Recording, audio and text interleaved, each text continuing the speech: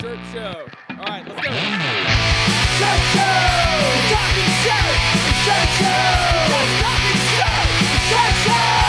Talking shirt! Shirt Show! Shirt, man! All right, episode 73 of Shirt Show. We've got a handful of hungover printers recapping the events of Print Hustlers. Let's go! Hey, baby cakes. Hey, sleepyhead. Hey. Instead of sleepyhead, maybe more like fuckface. Or fuckhead? Fuckhead. Yeah, there you go. What? What? That's all I have to say is what? You don't like it? It's you. Yeah. That's for sure. Here at Upstate, how we communicate is we, instead of high fives and waves, we just middle finger each other as we walk by each other. So I 1000% bought this when I was looking for a Halloween costume, just so I can walk by Chris's office with it on once. Well, I think it'd be perfect if you put a piece of tape over the mouth part. Yeah, it's weird. It's kind of like nightmare fuel a little bit. Mm-hmm. Well, hey, are we gonna do the whole show like this? I hope so. No. It's this Okay. kind of, it's very, there's no spot for the nose. Mm. Hey there. Hey, Hey. check. JD check 1, 2. Oh yeah. Good. Working. Look what I got on. Ooh, look at that sexy tee. Mm-hmm. Ugh. I know Alex said not to read that, but it's getting read right now. EasyWay's line of eco-friendly chemicals will get the job done faster, more efficiently, and will cost you a fraction of the cost per Screen. EasyWay. It's the easiest fucking way. Yeah. And Alex, he wrote that, which is a really good. Yeah. He specifically wrote that. Yeah. He said he loves it and it took him a long time and we should not mess with it. He said, please don't deviate from that statement. Right. Right. Right. Oh, look at you. It was, let's just say, still recovering. Right. Mm-hmm. I don't nap ever. And I've napped more this weekend than I've napped. Well, in a really long time. You've been hanging out with me too much, buddy. Oh, yeah. This still smells a little bit like Oklahoma. And you know what else still smells? You know what else smells? Do you know what else still smells a little bit like Oklahoma? Our lips. Our lips.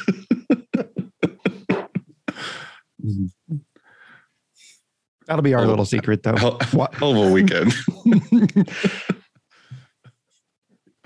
Bring it on home, buddy.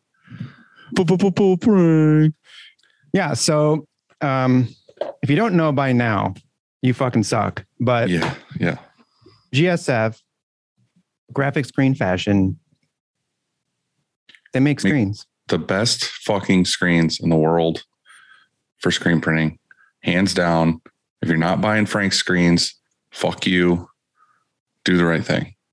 And we decided this weekend that all of the other ways to get to Frank are going away. In fact, it's not going to be called GSF anymore. It's just going to be called greatfuckingscreens.com. Mm-hmm. And that's that's going to be the sign on his building. We told Frank, sorry, bud. We have a pretty good pull on this. Your new company name is greatfuckingscreens.com. That's right. Next, we have Action Engineering. They make accessories printers need. Mm-hmm. Mm-hmm. Squeegees, flood bars, pallets, and everything else. Speaking of, Pallet rubber. Speaking of, I just got some. Oh, yeah. Look how beautiful this is. And this right here is the 629060.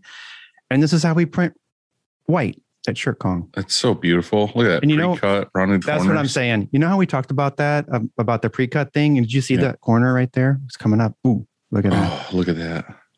Look at that. Oh, yeah. So You know how I bought that is I went to actionengineering.com. I put that in the cart. I went to checkout and I put Shirt Show. And you got 15% off. That's right. Well worth it. Monarch. Great ink. Ink better. Print better. Be better. Monarch. Monarch. Liv Moss. Monarch. Ah, fuck yeah. How did we mess that up? Well, I bet both you really sleepy. I bet you it's because we're going on the least amount of sleep I've had since college. I literally woke up from a nap 10 minutes ago. Yeah, well, guess what, Dylan? Do you know where my room was? Do you know what floor it was on? Do you remember? 3? 2? Come on, 2. 2? It's on 2. And so when your room is on floor number 2, that's close to the ground. Mm-hmm. And you know what window, when I looked out my window, I was on a corner. And when I looked out one of my windows, I looked out to the entrance and exit to the hotel. Mm-hmm. And guess what happens when the upstairs bar closes at 2 a.m.? Everybody fucking floods out. And you hear Everybody. Some awesome conversation. Yeah, I'm pretty sure I might have heard your voice last night. I was, where was I? Oh, my room is on the 5th floor. And all I heard all night long, every night was because of the fucking nightclub a floor above me. I know. Exactly. I heard that too. And then I don't know why, but like, I feel like we got pretty rowdy on Friday night and we probably kept some people up, but still it wasn't anywhere near whatever was happening last night. So, yeah, not a lot of sleep. What was I going to say? This is what I was going to say. I think this is going to be the last of, well, I don't know. We're recording next weekend and it's the day before Halloween and we'll probably feel in the spirit, we still have to do another. One more. Yeah, we have one more dad joke to get in there. All right. So what's a ghost's nose full of? Boogers. You knew that one. I feel like you knew that one. You tell that one a lot. They're all boo. Yeah. Mm-hmm. All right. So what'd you do this weekend? Oh, God. Well, let's see. The week before the weekend was nothing but printing every single day, trying to keep up on press. And then I finished the day off strong on Wednesday and I woke up Thursday morning I went to bed at midnight. I woke up at 3 a.m. I drove to Syracuse, an hour away, got on an airplane, flew to Chicago. Okay. And hitting timeout like this.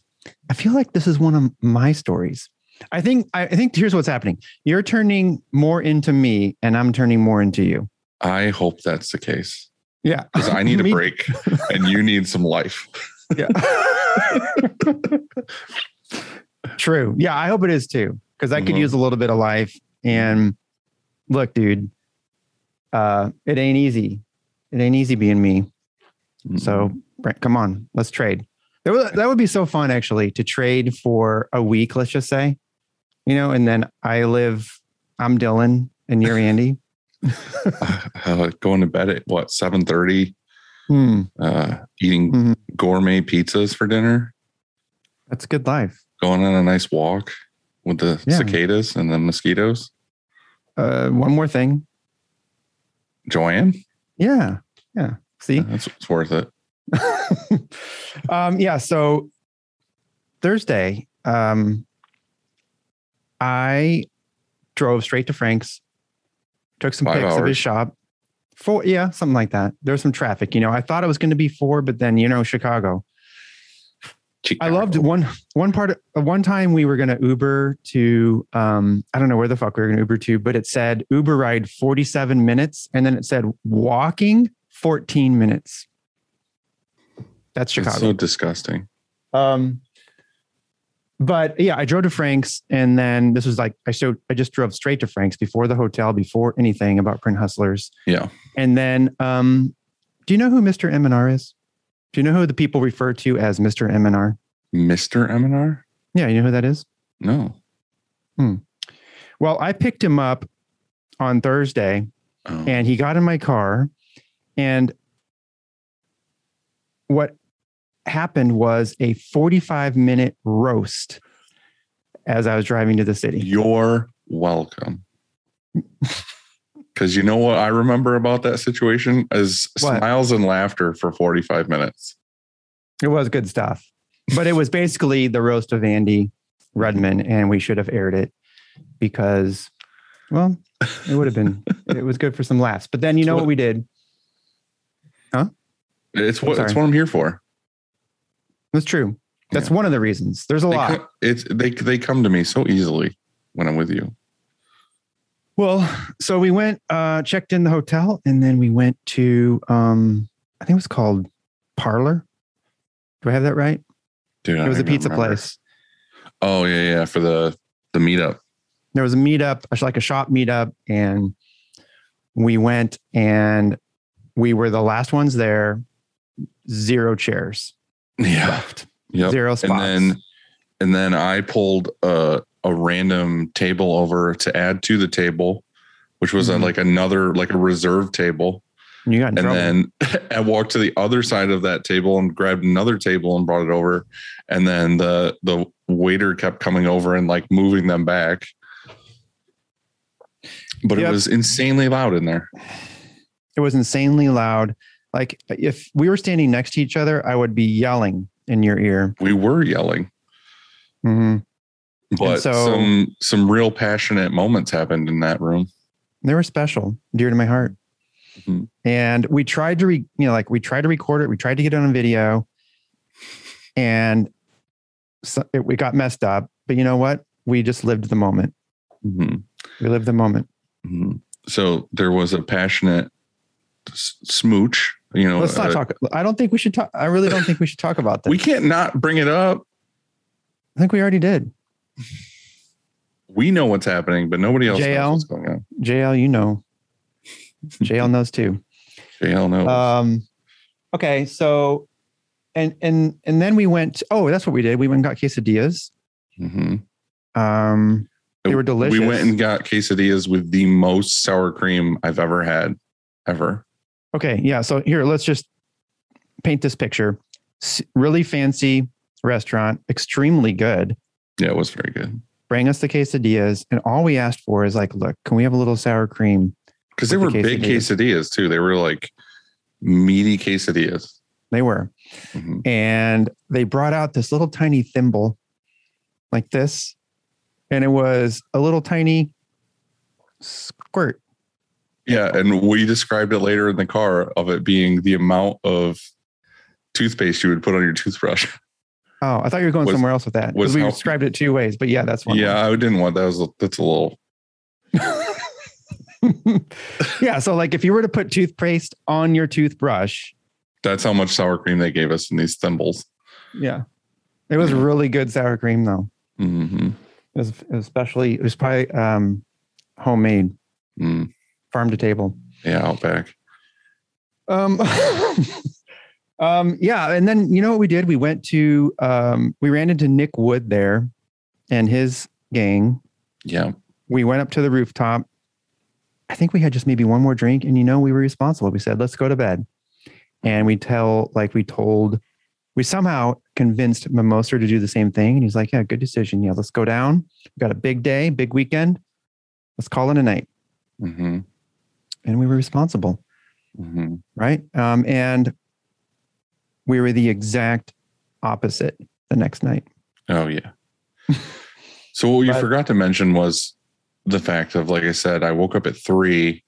I flew to Chicago. I immediately got an Uber, went to M&R for 5 hours with a bunch of buddies, some shops that have never been to M&R. We did the tour, checked out machinery, just hung out, had a good time. And then Andy picks me up, and then we did everything we just talked about. But I was on 2-3 hours of sleep.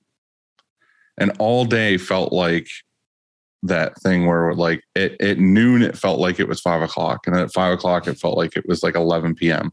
So here we are at this rooftop bar and we're all like, man, I'm so tired. We should call it a night. And it was like 9:30. Right. I was the same way. It was like, we had gotten up. I had gotten hardly any sleep the night before. Like you said, crammed the weekend. And we drove to Chicago, got up early, drove to Chicago, and I felt the same way. It was, I was exhausted, but it was nice to go to bed somewhat early on Thursday and be fully recharged for the start of Print Hustlers in the morning. We had a very good day of speakers. Yeah. So I thought, you and I thought we would have a special guest to kind of help us recap this because, well, for one, I can't remember. My memory's going anyway, but I can't remember half of it because of, what we were talking about. So we got Matt. One of the highlights of that trip for me was last night we went to dinner with Matt and you were recapping what happened Friday night. And it was a lot different from what actually happened. Oh, yeah. I know what you mean. I know the story. Here we go. You ready? Yeah.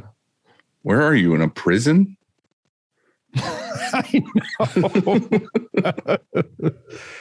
I can't hear anything. We can hear you totally fine. Yeah. So here's what we're going to do. Are your headphones plugged in? That's the first thing I always check because they're in your ears, but Matt does this for a living. Let me check something. The next thing I would do is go down to that mute in the bottom left. I got it. Can you hear us? I can. Oh, where are you? I'm floating in a white room. I know it's super echoey. You look like you're in a prison. I am, of my own emotions. I'm in my basement right now. Okay. All right, boys. Well, listen, before we get started, I have a question. And my question is this. Who am I? Now, that is a good question too. But Matt right now is what I would imagine is what happens when you die. And he's the first person to ask you a question because he sounds like the Lord right now. Very echoey white room. Hello, everyone. Welcome to heaven. And he's got this deep voice and all this reverb going on. No, my question is this. Did you have anything to do with this bullshit? I had nothing to do with that. That's the first time I've seen that. So it's not the first time. I'm sure show number one. Well, I mean, that makes sense. Let's be honest here. I had nothing to do with it, but I support what has been done to you. I mean, I gotta be honest with you. Well, for those who aren't watching and who are listening, when we got there, we received some jerseys, and Dylan's jersey says Shirt Show number 1, and mine says Shirt Show number 2. And I have a feeling it's more of Campus Inc.'s doing. Our good buddy Steven. I mean, you guys are kind of thing 1 and thing 2. You come on, you know this. I don't know if you remember this either, Andy, but at one point on Friday, you kept chanting, "I'm number 2." Is that before or after he apparently jumped on someone's back that he later tried flipping that story? That's what we were just talking about before you came on. Is it was hilarious because Andy's like, I can't believe I had to give someone a piggyback ride. And I was like, Wait. That's not what happened. You jumped on another man's back and then made him eat shit immediately after. I remembered somebody jumping on my back and then we fell and I saved us. I saved both of our lives. 1000% not how it happened. That's how it went in your drunken mind. That's amazing. I'm totally sober walking along with this other man and Andy runs and jumps up on his back. And then he takes 2 steps forward and then just collapses. And I'm watching this happen thinking Andy's face is going to smash off of the sidewalk. And luckily it didn't. And here you're like, oh, I saved this dude's life. Well, we all believe what we want to believe, I guess. That's exactly it. Yep. The reason why you jumped on this guy's back is because Joanne was on my back. I was giving her a piggyback ride, and you're like, well, if Joanne's getting one, I'm getting one. What was I the got stature of the man that Andy jumped on? Was it like a littler than Andy man? Or No, was it he was bigger. He should have been able to hold an Andy. Andy's But it was a unexpected. petite fella. Fair enough. Just I've been hitting no the warning. now. Just no violent warning, Violent, jump on violent his back. back. Yeah, that's not really fair. That's like a sucker punch. It was good. It's in my mind forever. Perfect. Yeah. Chicago. How was the Blue Line, by the way, yesterday? Last I saw you, I put you on public transportation. Yeah. So Matt takes me and Amy to the Blue Line, and he's like, yeah, this side is you. You're 2 stops away. Just go here. And me and Amy are like, uh-huh. And we get on the Blue Line, and it stops at the first place. And we're like, well, all right, this is stop number 1. And then we get to the next one. And the second one was Chicago. And we couldn't remember what the third one you said we should go to is.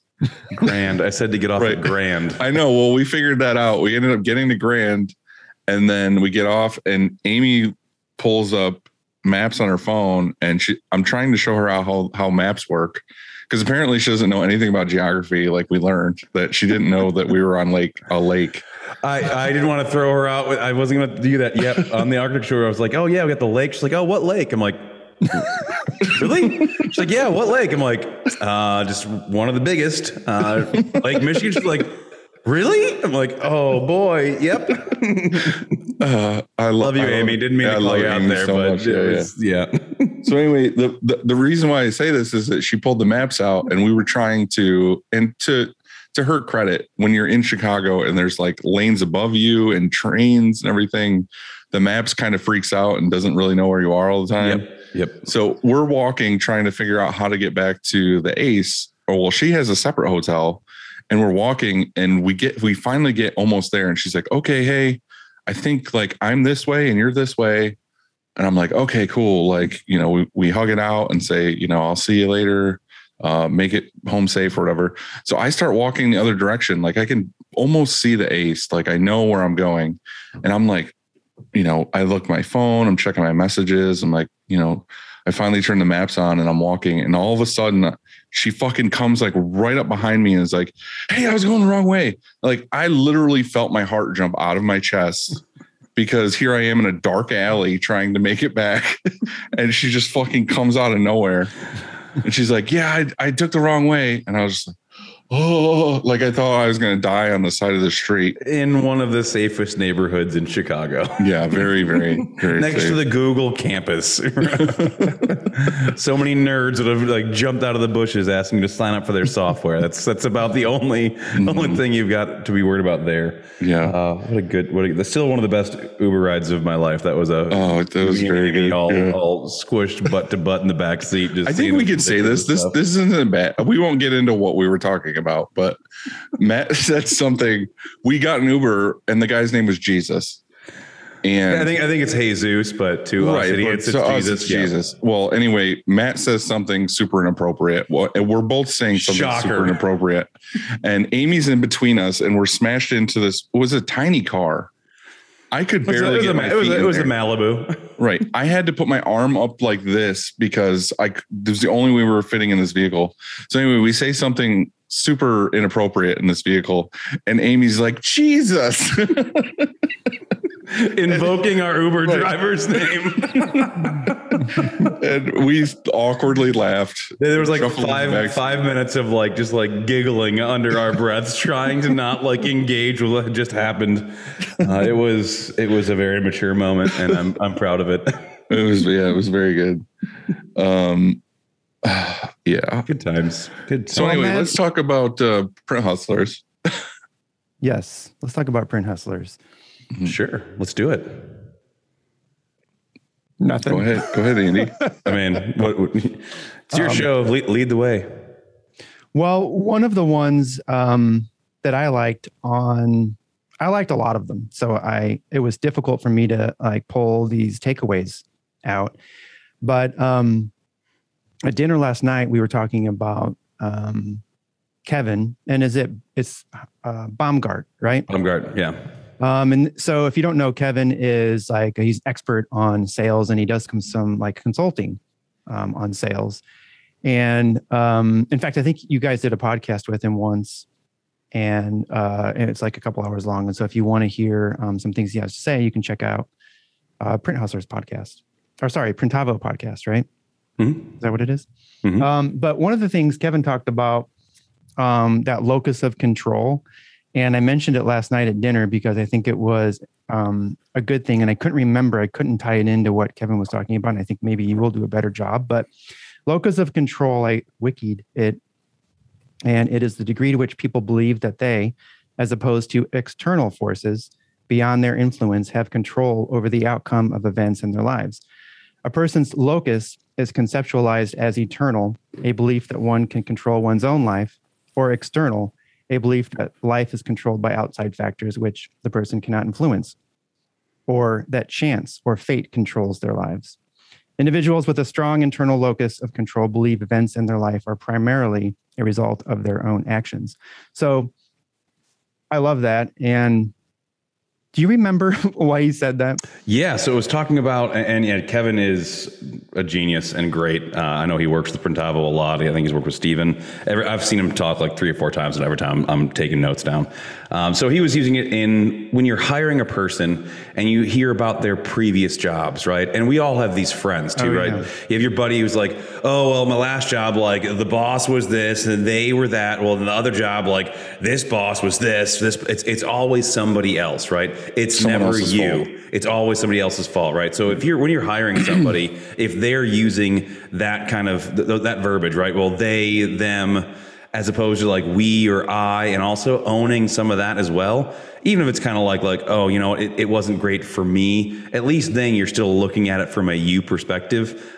So really making sure that you're not getting one of those they, thems that are constantly like they're the problem. It's them causing it. All that. So having somebody that has a good locus of control is always a better, I think, employee to try to find. I think a better person in general to try to find to be around too.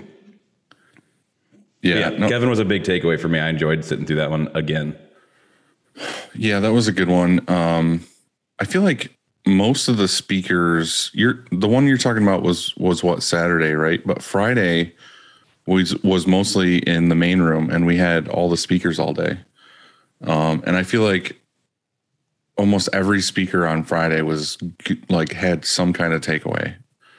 And for me, it was the fact that we've talked on the last couple episodes about how what all of us should be doing is we always talk about saying no, but the big thing is we should be saying no to stuff that's not in our wheelhouse or stuff that bogs down the presses and all this other stuff. And I feel like it was probably just me because it was in my mind, but like, I feel like almost every person who talked on Friday said something about that, like to probably should say no a lot more to stuff that's just like fucking slowing you down or stuff. It's funny though. You're absolutely. It was funny though, because Jacob from Jack Prince kind of then saying the exact opposite on Saturday, right? Like, I completely agree. Like everyone on the first day, like absolutely, like find your wheelhouse, do what you're good at. And then you have Jacob being like, oh, well, I've made a juggernaut of an empire out of saying yes to everything and figuring out what the hell I have to do,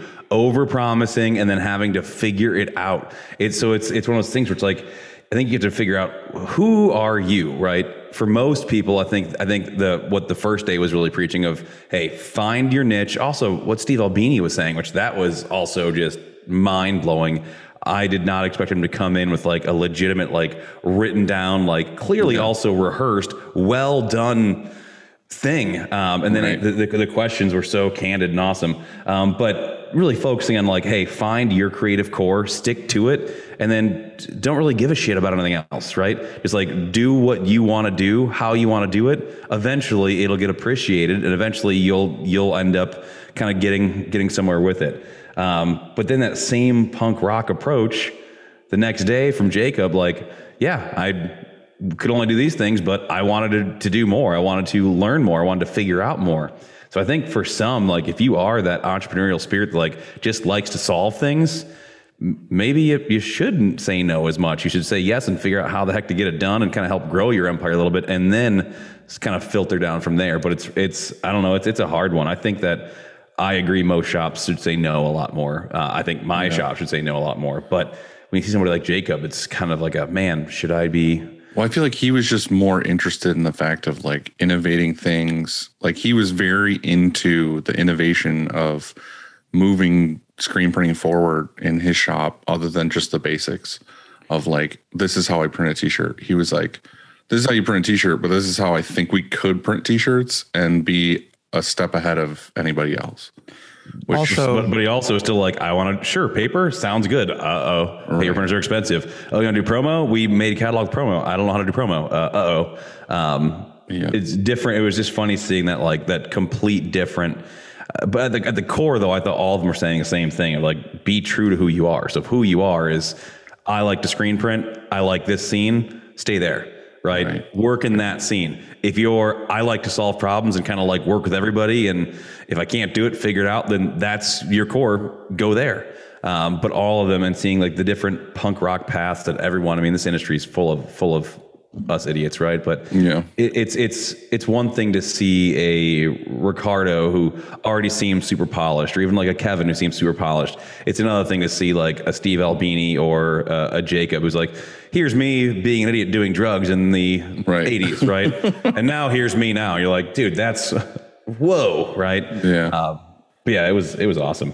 Yeah. I liked that a lot of the guests weren't from the industry, because they brought this perspective of maybe it was entrepreneurship or whatever they were in, whatever business or industry they were in.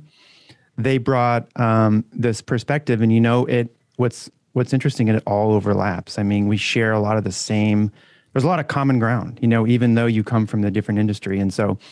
I liked that it wasn't just, and I think that's what separates Print Hustlers from, say, a normal, like a convention, where there's a equipment and stuff, because there's a lot less like geeking out on, equipment or chemicals or inks or all that kind of stuff. And it's just a lot more focusing on how am I growing as a person, as a company, as a business, more like the business side of stuff. You know what I mean? So I think that's what's special. I get the equipment scratch when I go to the trade shows. I think Print Hustlers gives me the mental scratch, right? It actually like expands what I have been thinking about, looking at other ways to see the things. And all of us are business owners of some sort and trying to get ahead in whatever industry we are in. We all have similar paths and similar stories, just you might change a few key variables. There's plenty to learn from everybody. It's also, I think it's fun to have not just the same players playing the same game year after year, Yeah. I mean, I'm a firm believer in that there's a lot of other industries that you shouldn't just like, if you're interested in learning, especially about our screen printing industry, you shouldn't just listen to other screen printers. Like one of my favorite things is like, I listen to podcasts of dudes that are like in the construction industry or like other trades, to where you realize how fucking similar they are. They're just not printing shirts. They're doing something else. And you hear about how they're past something or how their business operates or whatever. And it's like, listen to the dude with the salsa, like how he's just like, yeah, I fucking like was supposed to show up here in Canada and I wore a Mountie outfit and everyone was like, look at this asshole in this Mountie costume. And he stole the show and a bunch of people knew who he was and recognized him and wanted to see what he was doing. And it was like, that was the whole point. It didn't have anything to do with, I don't know. He just had a little idea and it worked. Or a Renfro example of him is the perfect example of how we have common ground, because that guy, he is a contract printer, kind of, because he makes salsa for other companies. Right. You know what I mean? Like in his factory. In fact, I think that was one of our questions, or one of our takeaways from. We asked a question on our story and said, "Hey, what are some of your takeaways?" And Nar City says, like Renfro is a contract printer too, just like us. You know what I mean? He makes salsa instead of t-shirts. Right. And he kept saying, I wonder if he's making their salsa or if he's like repurposing his own. Like he's a contract printer. If he's like taking their ingredients and having to put it together, like their designs. If he's just relabeling, I think both. Well, he was saying that they would come to, like, people would come to him and be like, hey, I want this salsa or whatever it was. And they'd be like, I want to use fucking these like hefty ingredients or whatever. And he's like, well, if you actually want salsa that's going to go to market and we can like bottle this and use it, like you have to like lower your expectations. Like if you want, I think he made an example of like roasted tomatoes or something. He's like, if you want to do roasted tomatoes, it's going to be like $35 a jar. Or if you want to do like a quarter roasted tomatoes and then just like regular tomatoes, then it's going to be where it needs to be. Like you kind of need to sacrifice certain things in order to get to work. And so I feel like that's how a lot of it was, is that they had an idea and he had to bring them to reality and be like, this is how we can actually make this happen. So, yeah, I feel like his was one of my favorites. And I feel like I missed that one. I'm bummed I missed that one. And the funny thing was too, is like I came back to the shop today and I noticed that the 2 days I wasn't here, everyone in the shop like ravaged the shop snacks. Like they were like almost gone. And I opened the fridge because I needed a tea. And in the door on the fridge was a Renfro's salsa. And I was like, hell yeah, that's awesome. Like, yeah, I mean, which is exactly what we have to do as printers sometimes. I mean, a customer comes to the front counter or they email or we're on the phone with them and they want certain things, but we have to steer them in the right direction. Sort of like what I guess Renfro does, like just to make sure that their expectations can be met and it's within their budget, you know? And so it's perfect overlap, isn't it? And so it's so great to hear people that aren't from like the screen printing industry. I thought it was great. So a question for both of you guys, going back to Kevin Baumgart's thing. He was saying that every quote you send out should also have like a 5-minute call to review that quote over the phone with the person. I have a lot to say about that. Yeah. So that sounds great, but I doubt that's what's actually happening anywhere. So Andy, what are your thoughts there? So I had this idea, and it was during the pandemic, or kind of coming out of the pandemic, and that was to build a virtual showroom where I just have a room. It's set up with a camera, and it has a spot where we can go where you can hear. And so what we would do is we would, instead of just sending it, because what we do mostly right now, 90-something% of what we do is just send an email with a quote in it, right? And we have no way to track like who actually converts and purchases from us. We don't have a system like a CRM system that will show us that. But this way, and I think he's right, because if we're bothering to send this quote and build this quote and send it to them, I think we're dropping the ball once we hit send. Because why isn't it that we do exactly what he said and say, look, how about like a 5-minute phone call just to go over this quote? Or even better, here's a Zoom link.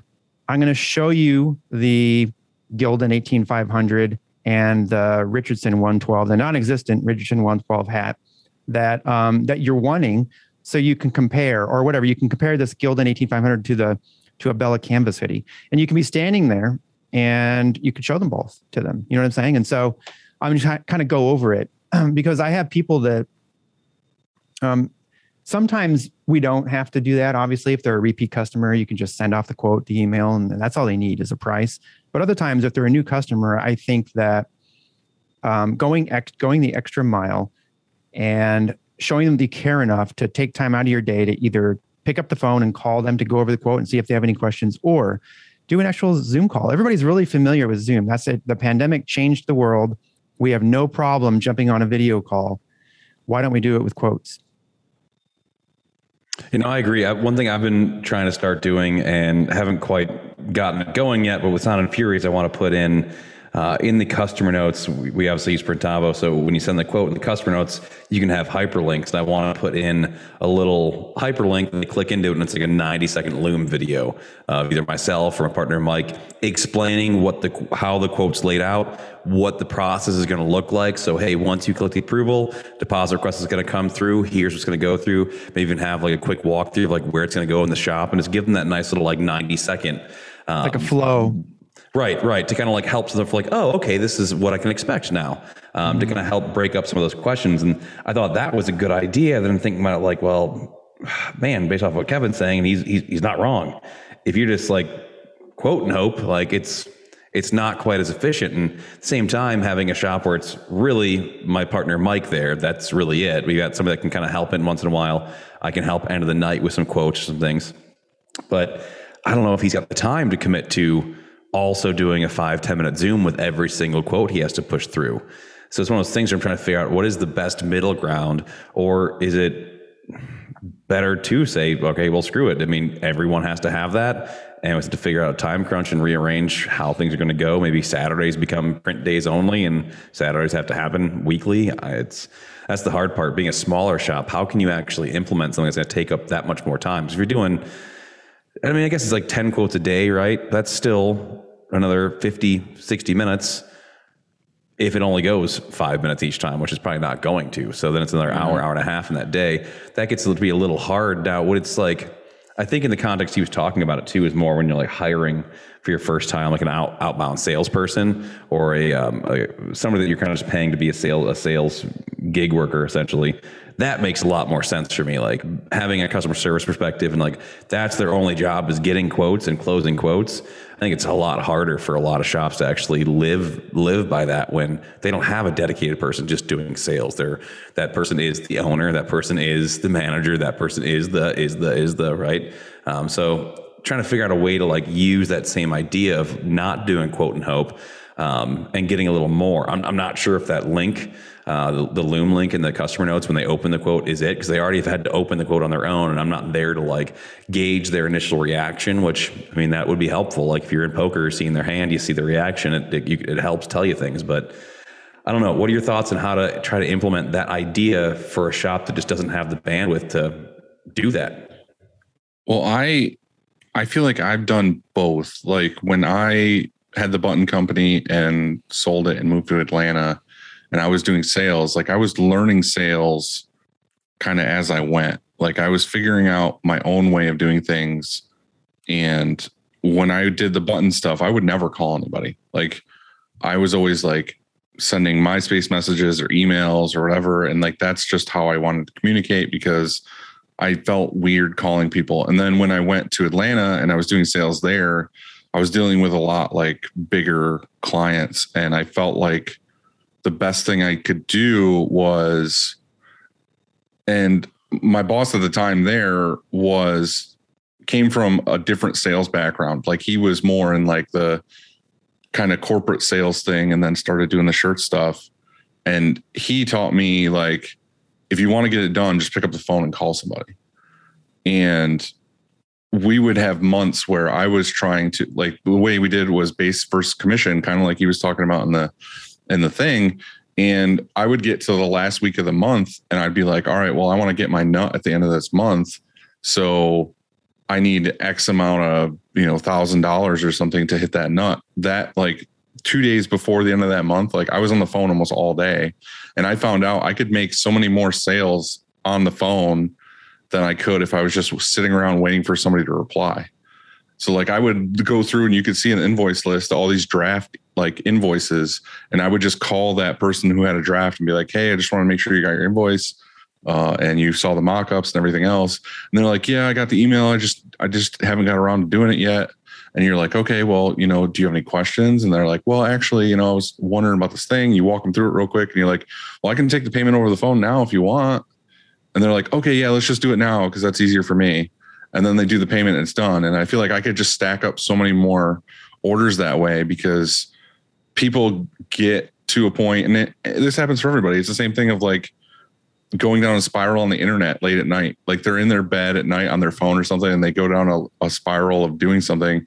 They might be like, oh yeah, I'd like to order t-shirts. And then the next day after they sleep, they're like, yeah, I want to order shirts, but like, do I need them as bad as I thought I did last night?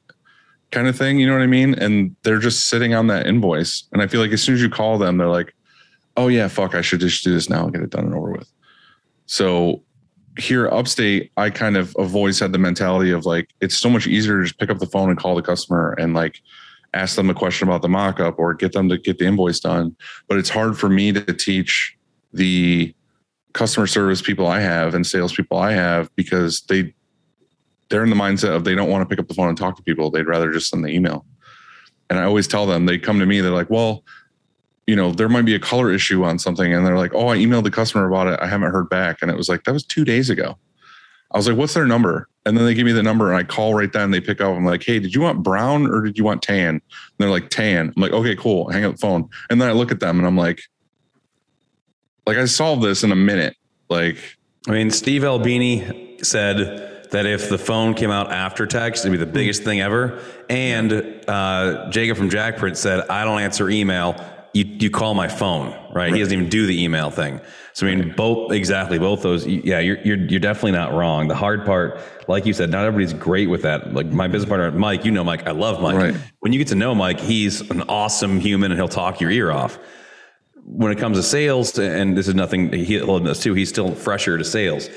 I don't know if he's going to be able to pick up the phone every single time and like go call that person. So I don't think he should be, because he's in production, and all of a sudden when he's all of a sudden you're pulling him away from, in production, I guess, essentially. Right. And so going in like us, fifth gear to go to like third gear, just like that is hard. It's very hard.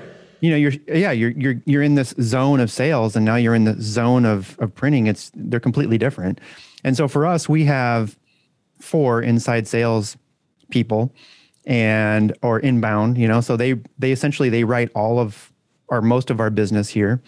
And for me, I would rather have them take time out of their day to pick up the phone and call when they send out a quote, or do this Zoom call thing, so that we convert 100% or as close to 100% of our quotes as we can, and understand that that's costing us money because they're spending time doing that, and be okay with that. Because, look, if you could actually even hire somebody, and whatever that person costs, Matt, and they're going out, and let's say they are picking up the phone, or even going, Kevin even suggested going to their place and presenting and saying, hey, here are the shirts, here's the art, here's our quote.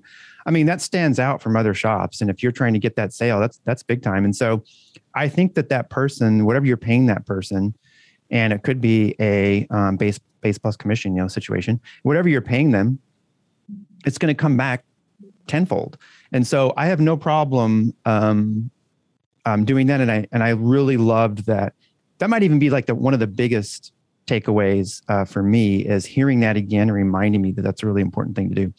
So I don't know. I think that you're right. It's a struggle because a lot of shops don't have that person and they don't have that time. Our speed to quote is so fast that most people who we send our quotes to are like, wow, I can't believe you sent this so fast. Like sometimes like 10 minutes, we get a contact from our website, and they've already got a quote 10 minutes later, and they can't believe it because I think they're used to maybe even sometimes never getting a response back. And so really important things, speed to quote. And you can't be fast to quote if you're on a press finishing a job because they're coming to pick it up at 3:00 or FedEx, it has to ship out at 3:00. Well, and I think push that quote off. I think the thing is too, is like I said, like if they're in the moment of wanting to order shirts right then and there, and they send that email to ShirtCon, and ShirtCon gets back to them in 10 minutes, it's still fresh in their mind that they wanted to order shirts.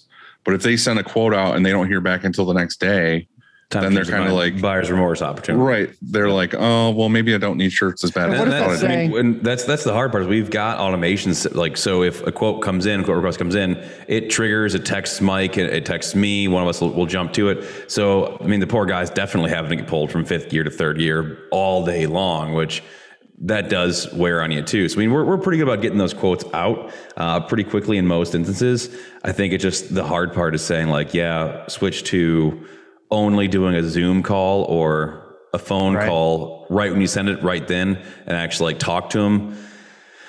I feel, I mean, I wish that sounds great. I just don't think it's really feasible until we can hire a new employee, which is still my uphill battle of what has to happen for Sound and Fury this coming years. We have to get, I think after I was talking about this right now, I'm going to add that to my sales meeting and talk to them about it, and maybe even see if I can get some kind of conversion thing to see how effective it is, to just be like, hey, let's try this for like a month of every time you send out a quote, just give them a follow-up call right then and there and say, hey, do you have any questions? I just wanted to let you know I sent your quote. It's going to help without a doubt. I'd be curious to what that metric actually looks like too, but it's for sure going to help. I think it's just going to be like pulling teeth to them, because it's one of those things, me as an owner coming to them and be like, hey, I want you to try this thing. They're going to be like, oh, fuck you. When you're not here, I'm not doing that shit. But I guess we'll see how it goes. All right. I'm gonna talk to Mike. We're gonna also switch, I think, too. What I want to see with Mike is I want to see him with like a Bluetooth thing in his ear all day. So while he's printing, he can be like, hey, Mike here. His hair just slicked back. All of a sudden, he's wearing like a tie too, just on press. Well, you know, as an incentive or a motivator to implement whatever you want, if you want them to call or you want them to do a Zoom or whatever it is, as an incentive, maybe it's for every quote that converts to a sale, that's $10 additional, like up and above whatever. He's part owner, so I mean, it's there's no more incentive other than owning already. That's part of it too. If we had an extra body, that's his incentive is more sales in and more money in his right, exactly. True. But for you, Dylan, it would work, you know, and for here it would work. Like if they're resistant to saying, oh, I don't really want to call somebody, but if we, do you guys do that with your inbound sales team? Do you do like every time you close something, you get a dollar amount, a fixed amount, or I think if they close sales that day, I'm willing to let them have lunch break. He puts the slop bucket in the room in the trough. Right. They're allowed to eat with no hands.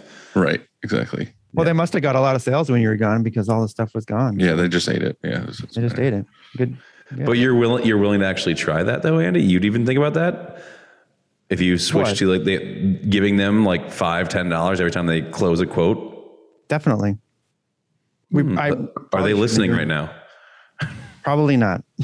Okay, well then you're safe. Otherwise, they're all coming tomorrow. Like the funny thing is I heard that a couple times this weekend, and I don't know. I haven't really put it into place here. Is a lot of like commissions on sales because everybody I have is, like I said, it's not really a sales team. They're literally just fielding emails all day. Like we're basically not at all like hunting for jobs. I literally just have people answering the normal stuff that comes in every single day. So they're but I bet like their speed to get shit done would go up higher too with like no, it would if I was like incentivized, right? But I'm just saying like I haven't done that, but I feel like John at Logo Daddy was talking about that quite a bit too. Of like, yeah, I do this like structure and whatever, and I was like, fuck, maybe I should try that. And then we heard about it in that talk about commission based stuff, and I just don't know how I would do it here because they're not out hunting for the things. They're just coming here.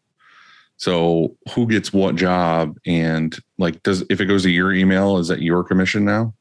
You should make them fight to the death for it. Battle Royale. I think so style. too. Yeah. I mean, it's your life and $10. What's $10 is $10. That's the best incentive ever. You get to live, right? Right. Squid Game up in here. So how much more time do you have, Matt?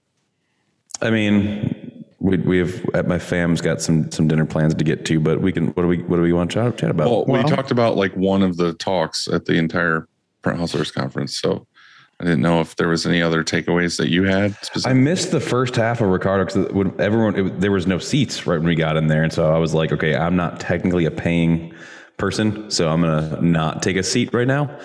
So I kind of like was out to the back, and I caught the second half of Ricardo. It was very entertaining, a lot of high energy. I enjoyed that almost every single speaker, even the ones you didn't see it coming from, dropped at least one F-bomb. I don't know why, but the 4-year-old in me really enjoys that. Right. Steve That's Albini, just because we're pieces of shit. Yeah. Of course, that's exactly what it is. I mean, Steve Albini, I think was the biggest takeaway for me. I already said like kind of him and Jacob were the ones that I think were the most entertaining. Tom Radden was also amazing. Just listening to his whole design thing and just watching what he's done. I can't really relate because I don't have talent like he has. So that was kind of like, this is what talented people are like. Still awesome. For me, honestly, it was just kind of surreal in one essence. So I've been to all 5 print. Well, last year we were all there, right, remotely. But I've been to all 5 Print Hustlers conferences, and it's fun to think that the first year I went, I was selling supplies and consumables and equipment, and was in a room of like 25 people, like a WeWork. And then now on the 5th one, I'm senior success manager at Printavo. And I also made a side software that I was able to actually make money with and sponsor the Print Hustlers conference. So like for me, the biggest takeaway was that this industry is amazing. And the more I kind of focus in on it and work with good people, the more it continues to like pay itself forward in my career for me, and then help bring everybody else forward at the same time. So it was kind of like a big surreal, like, this is awesome. last year I would have been at the Print Hustler conference since it was virtual, didn't really hit the same, I guess, right? It's my first Print Hustler conference working for Printavo. And it's seeing that growth, and then also seeing behind the scenes, knowing how hard the team works to do all that stuff. Just cool seeing it come to light, you know? Yeah.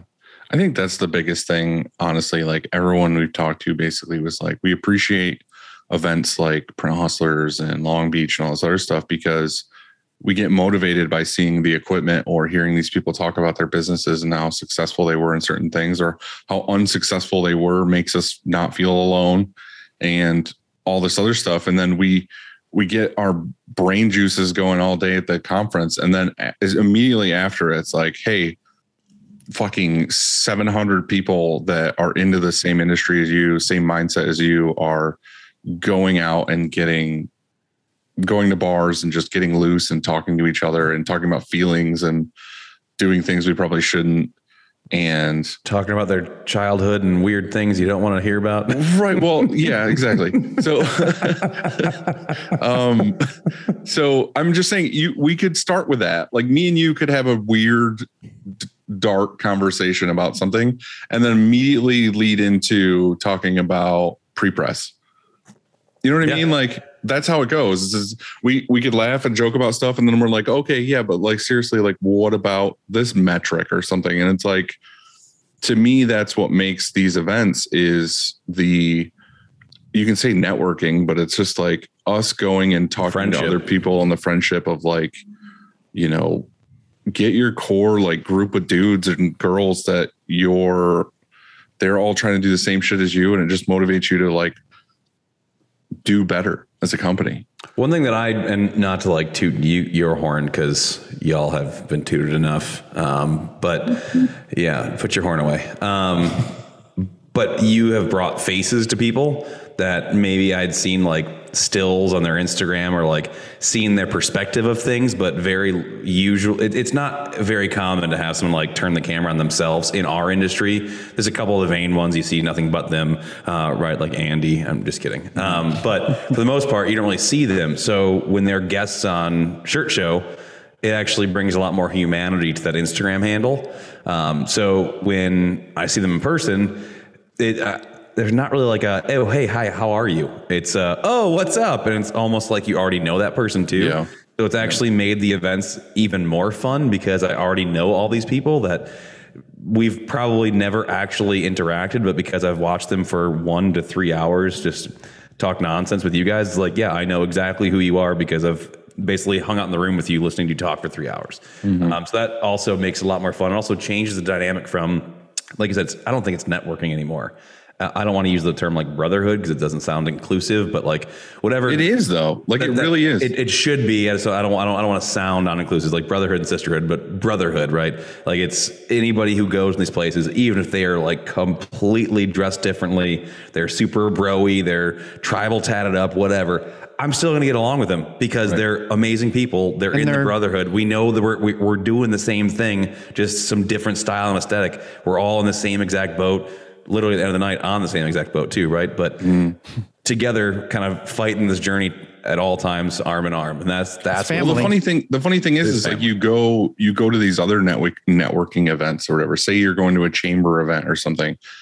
Everyone there is in a different industry, and you're trying to meet people, and you're like, "Fuck, I don't know what to talk to with this guy, and I don't know what to talk to about this guy." I feel like at events like this, you could literally walk up to, like, if you're new and don't know anybody, you can walk up to any group of people and just start talking because we're all talking about the same shit. And that's why, like, me and Andy just walk in like, yep, right. Me and Andy, 2 days in, both were looking at each other of like, I haven't stopped talking in fucking 2 days. Like, all we're doing is talking about the same topics, the same things to like just different people, which is amazing. And I'm glad we're doing it. But like after 48 hours of just constant conversation, I was like, I need to just sit in a room and stare at a wall for like an hour and a half before I go do this again. Yeah. The drive home was really relaxing, not to think about anything and just drive in pretty much silence. I mean, JoJo felt the same way, so we just sort of drove home. And I mean, you guys are celebrities. That's also part of it. Like you guys and Bruce and like Brett, like, yeah, you don't get a break. I don't have that problem. Luckily, I was able to. Well, it was amazing too, because this was one of the bigger events that we've been to since like pandemic stuff and doing Shirt Show so much. And like, I would walk into a room or walk into an elevator and someone would be like, I listen to you every morning. And I'm like, hey, nice to meet you. That's who jumped out of the bushes when you were walking back alone to your hotel. I love it though. It's so awesome because it's the same thing. It's like you said, like if you go to ISS or Processors or whatever, it's like you do that once a year or whatever. I feel like for Shirt Show, for me and Andy, it's like we kind of get to do it on a smaller scale every Sunday. Like we get to have these conversations. So before you go, Matt, I have some responses from, we asked, what are some takeaways? And I have a few. I'll read them. One of them is that I should have bought my tickets when I had a chance.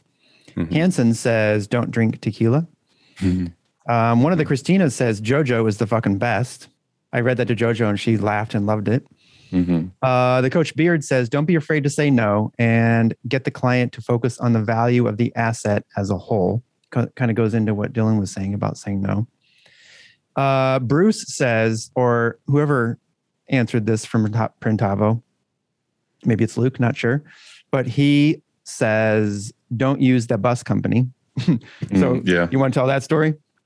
So we were all set to take two different buses. They made sure before everybody got done, like, hey, a bus is going to leave at 4 and a bus is going to leave at 4:20. Make sure you don't miss the buses because at 4:45, the boat is leaving. It was a Chicago Architecture Tour boat with a bar on there. And at 4:30, no buses have shown up. And Bruce and Luke are on the phone calling. It turns out the first one's still stuck in traffic. And the first one had to go pick up, drop off, come back. So not going to make it. So Luke just kind of yells at the crowd, hey, you can Uber. Here's the address. We're walking. So it's like a 1.5 mile walk. And the crew gets split up by a big light. And we lose the 3 people in those bright orange hoodies. We're like, whoa, they're gone. No one's phones are working because you're right along the river and all the giant skyscrapers, and Verizon's just the worst. So no one's maps are really working.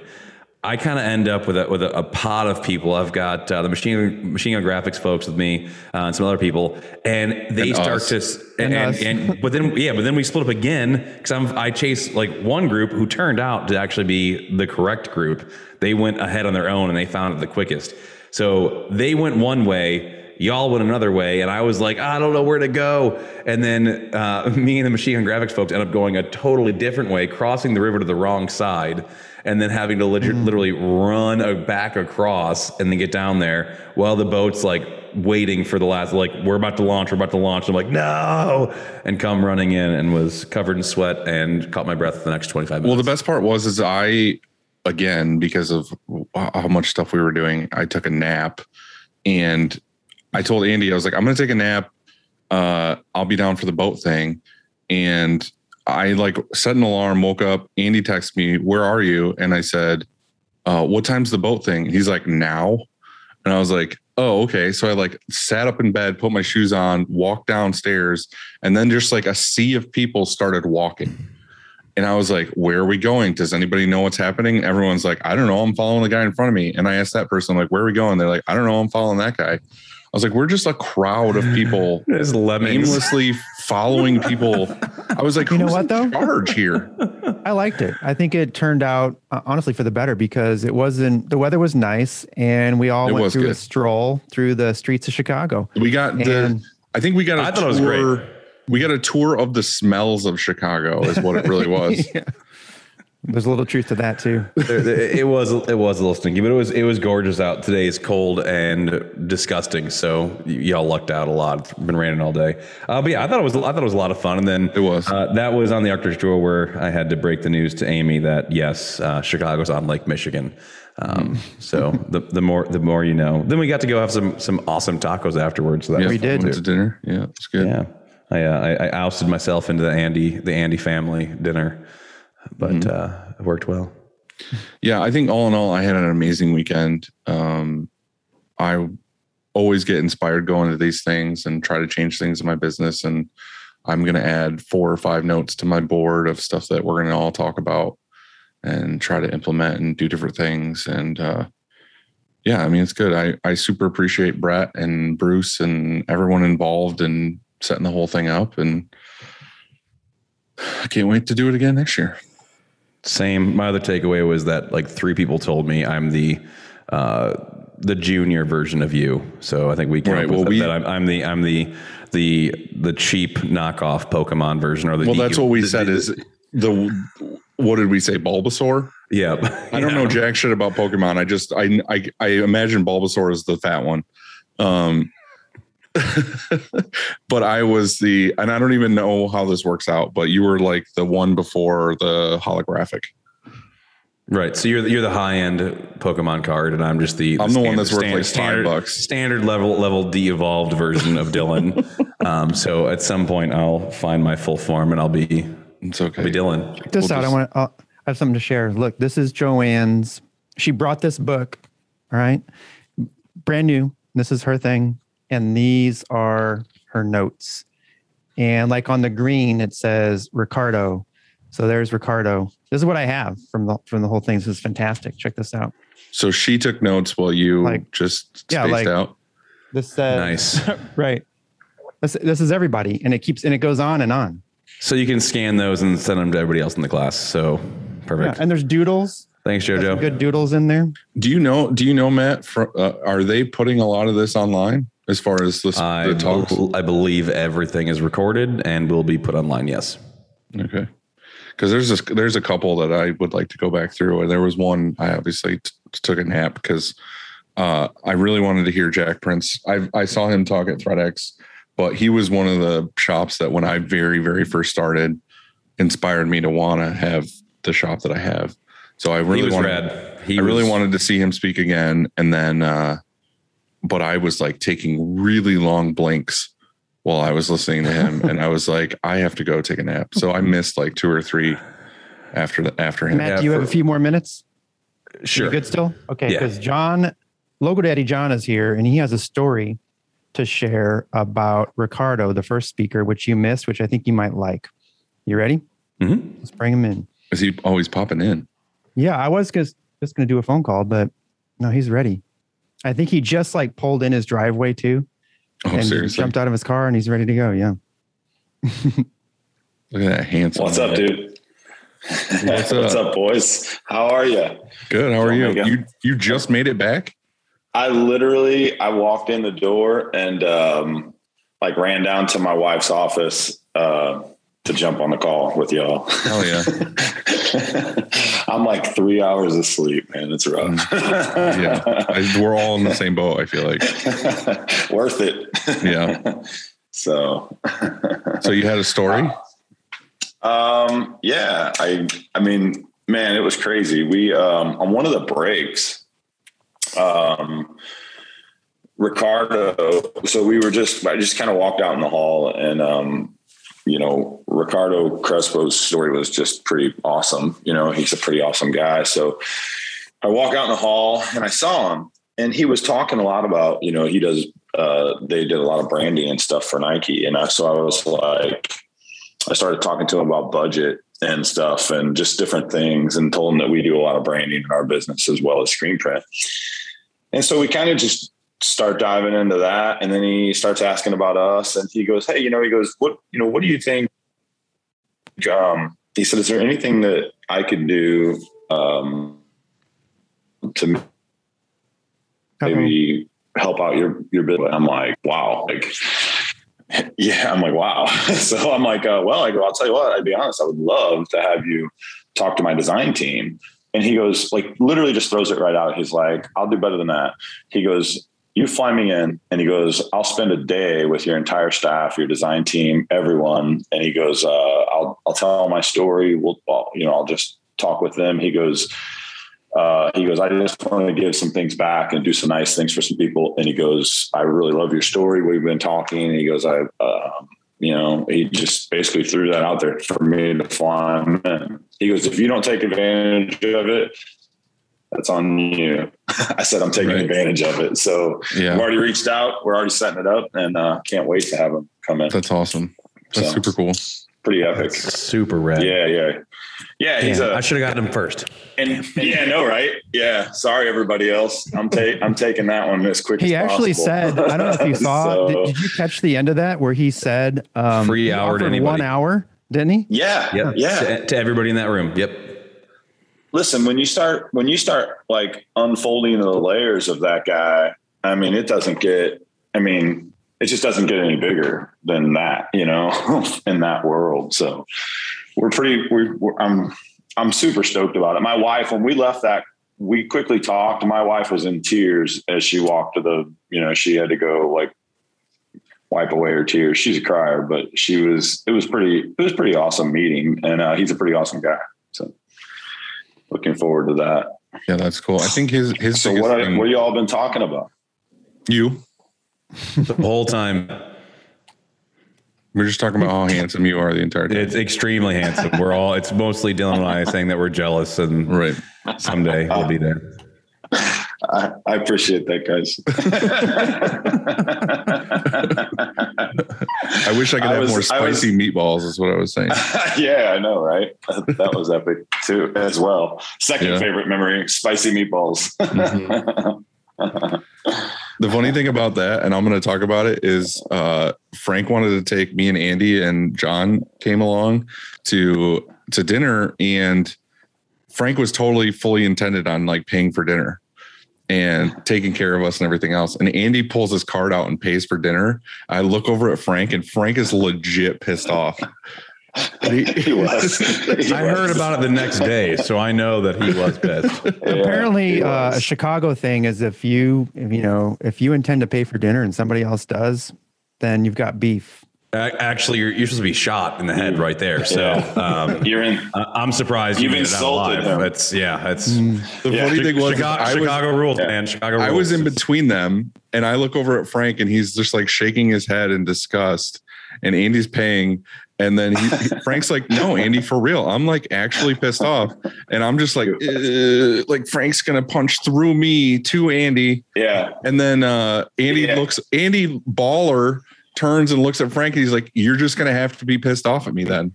And I was like, "Oh, Dad's mad now." The thing is he invited us to steak. And that place. We couldn't get reservations. That's what it was. And so we couldn't go where Frank wanted to go. And I said, don't worry about it. Let's rain check that thing. And then I had reservations, or I got reservations at this place. And so I felt like I got those reservations. I should pay for it. And so it it made sense. No, you were a great person for doing it. It was just one of those moments of the weekend to me where I was like, I don't want to be in the middle. Still feel like Frank with all those screens and all that welding, he's totally got like a mech warrior thing he can like get into and come beat you. It's a giant screen mech Frank just coming at you.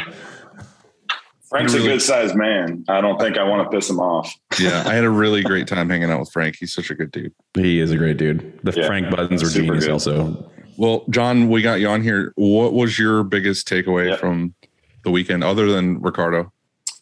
Just a lot of the speakers were great. I mean, Josh Merrill with Liquid Graphics. I mean, wow. You know, when you hear these guys' stories and you're like, you know, I'm running a shop with like 15 to 20 employees, and I'm thinking I'm pulling my hair out and chasing my tail some days. And then you hear him say, well, right now we have around 400, and and I'm just thinking 400 people. Like, yeah. And in fact, I want to say he said he was hiring, or he had spots for 87.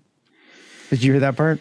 Yeah, he said he was trying to hire, and he would hire 15 of the 100 and then lose 15 and have to hire another. He'd be back at square one or something. Yeah, it's nuts. It's insane.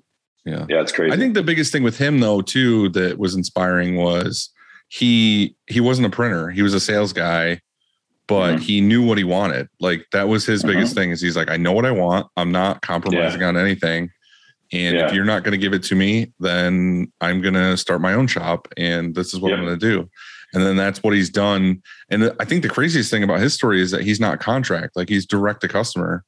And he's just like delivering on everything. He's like, nope, this is the quality it's going to be. This is when it's going to be here. And he's hitting those marks. And that's why his shop is what it is because he's just very driven to do what he said he was going to do. He's a man of his word. Yeah. impressive guy for sure. Too much stress for me. Yeah, I didn't get to meet him, but I would have, I would have liked to shake his hand, and hopefully some of that magic comes to where I can control suck some of his soul out. Things that well. Yeah, exactly. Yeah. Well, so, Andy, any closing statements or? I just want to thank the Printavo team, Bruce, everybody who put this event on. Brett, I mean, what an MC. That guy's a G for sure. And he's good. Yeah. That's hard, isn't it? That's like a really tough job to He always makes it look so easy, though. He's just such a chill, charismatic human. He's consummate MC, and he's great at it. And what about his adorable son walking around the entire time? The damn cutest. Like, you hear a little baby giggle, and you're like, oh, there it is. Dylan or the baby giggling. It's one of the two. Right. Yeah. There was one thing we didn't touch on, and I feel like it was a big topic that we were talking about, was the Bella Canvas guy. Oh yeah. I was getting ready. So I had 3 notes written down, and he was my third, because man, how impressive is, like, again, those guys blow me away, because, like, I don't know, they're just so kind of high level. He was like, I mean, he can anything. You could never be mad or anything at that guy. Like, you can call up and be pissed off about supply chain, and he'll talk to you for like 5 minutes, and you go, hey, is there anything I can do to help? He's like, he impressed me too. Like, I thought, incredible to me, those guys. My takeaway from Chris was, one, how do I be confident like that? Yes. That's just so, so inspiring anyway. It makes me want to be better and more confident. Eloquent, just like everything was eloquent so too, delivered so well. His resume, when they were reading it, I think it was Bruce that was interviewing him. It just went on and on and on, right? Yeah, it's like Harvard, Yale, everything, Yeah. But one of the things that he said about Bella Canvas that made me kind of get excited was that, because for us anyway, you've been hearing like, oh, the end of the supply chain thing, the end of the t-shirt madness and all these shortages is this date. And then it pushes out to another date. And then you're thinking like, is this the new normal? Will it ever correct? But what he had to say really made me comfortable to think that there is the light at the end of the tunnel. And what they said was that they have the largest cutting facility in the world in LA, and they are implementing or opening a new mirror image facility. In Montgomery, Alabama, which will be they'll have the 2 largest cutting facilities in the world. And that he thought anyway, their forecast is that they're going to be caught up in mid-April 2022, which really isn't that far when you think about it. No, that's not far at all. We can survive till then. If it gets better then. Right. If it goes a lot longer than that, we're all going to be in trouble. I know, right? So, that was, he was really an impressive guy. And like you said, cool, calm, and collected. I mean, I don't know if there's somebody you want to be, it's a guy like him, it's like he can handle it. I think I'm missing a few degrees. I'll work on it. Harvard, here we go. We don't need it. Yeah, right. I know. Figure it out. I'm missing all the degrees. Yeah. Well, thanks, Matt. Thanks, John, for hopping on and talking with us. We really wanted to do an episode today. We all feel like trash, I'm sure. But we pulled it through, and we just needed to do a brain dump of this weekend. Yeah, it's okay. Yeah, we're running on fumes, and we are all going to drive straight home and go to bed. I was happy to see y'all in my city. I hope to see you again before next Print Hustlers, but if not, definitely at the next Print Hustlers. I'll be there to do some awful things with you. So, I'm in. We can feed each other weird things and wherever else the night takes us. Right, exactly. All right, Andy, we'll go somewhere else. Don't lie, you'll watch. Right. You're like, oh, what are you guys doing over there? All right, guys, have a good night. Thanks, guys.